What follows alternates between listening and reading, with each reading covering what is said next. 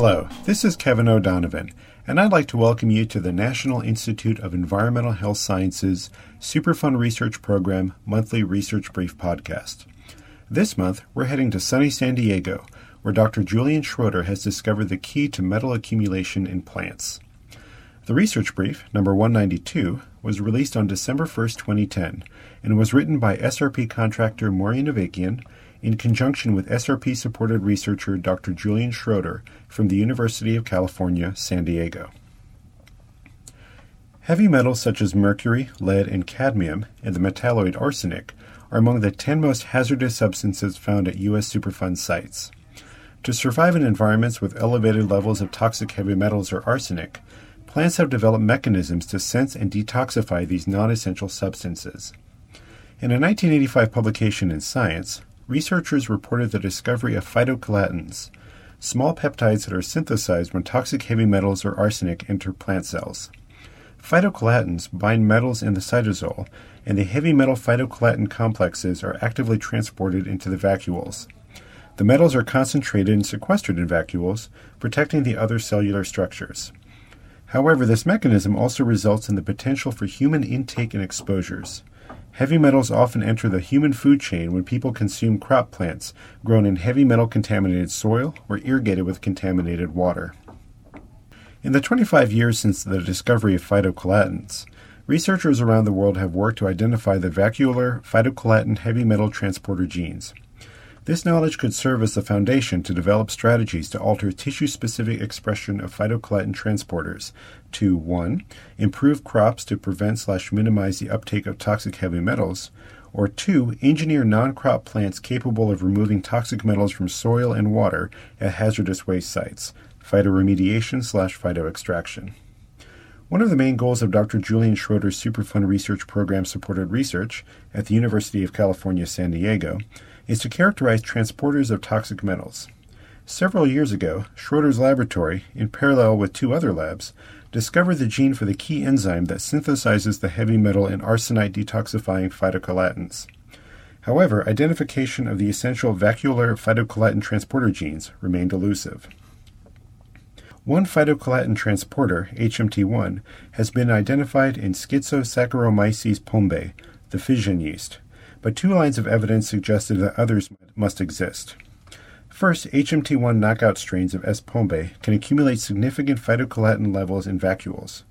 Second, whole genome sequencing revealed that plant genomes lack HMT1-like transporters, yet plants have the ability to sequester heavy metal phytochelatin complexes in vacuoles. Dr. David Mendoza-Cotzadel, a senior postdoctoral scientist in Dr. Schroeder's laboratory, approached the challenge to characterize phytochelatin transporters logically by using S. pombe as the focus of the search. This yeast strain has a much smaller genome than plants. It has only 11 ABC transporter genes, and only 4, HMT1, ABC2, ABC3, and ABC4, are targeted to the vacuolar membrane. A plant genome typically contains 120 or more candidate ABC transporter genes. The Schroeder Research Group, together with Paul Russell's UCSD Superfund Research Group, conducted a systematic analysis of S. pombe deletion mutants, cadmium tolerance assays, analysis of phytochelatin content in purified vacuoles, and complementation experiments.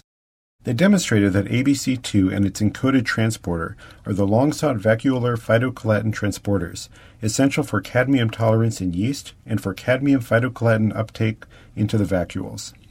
They also found that ABC2 and HMT1 have both distinct and overlapping functions in metal and xenobiotic detoxification.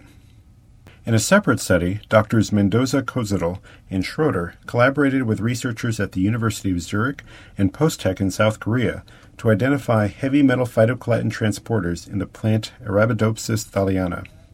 This work was specifically focused on identifying mechanisms for arsenic accumulation and detoxification in plants, with the ultimate goal of reducing nutritional arsenic intake through the consumption of contaminated plants.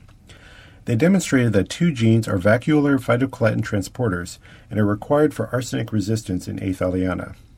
When both plant genes were deleted from the plant genome, the plants could not accumulate arsenic in their vacuoles. These ABC transporters are plant orthologs of the ABC2 transporter identified in S. pombe.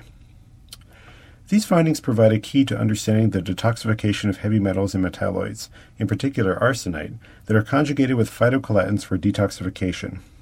The research provides long-sought-after identification of major vacuolar phytocolatin transporters. Modulation of these transporters may allow researchers to engineer plants suited either for phytoremediation or reduced accumulation of arsenic in edible plant materials, such as grains and fruits.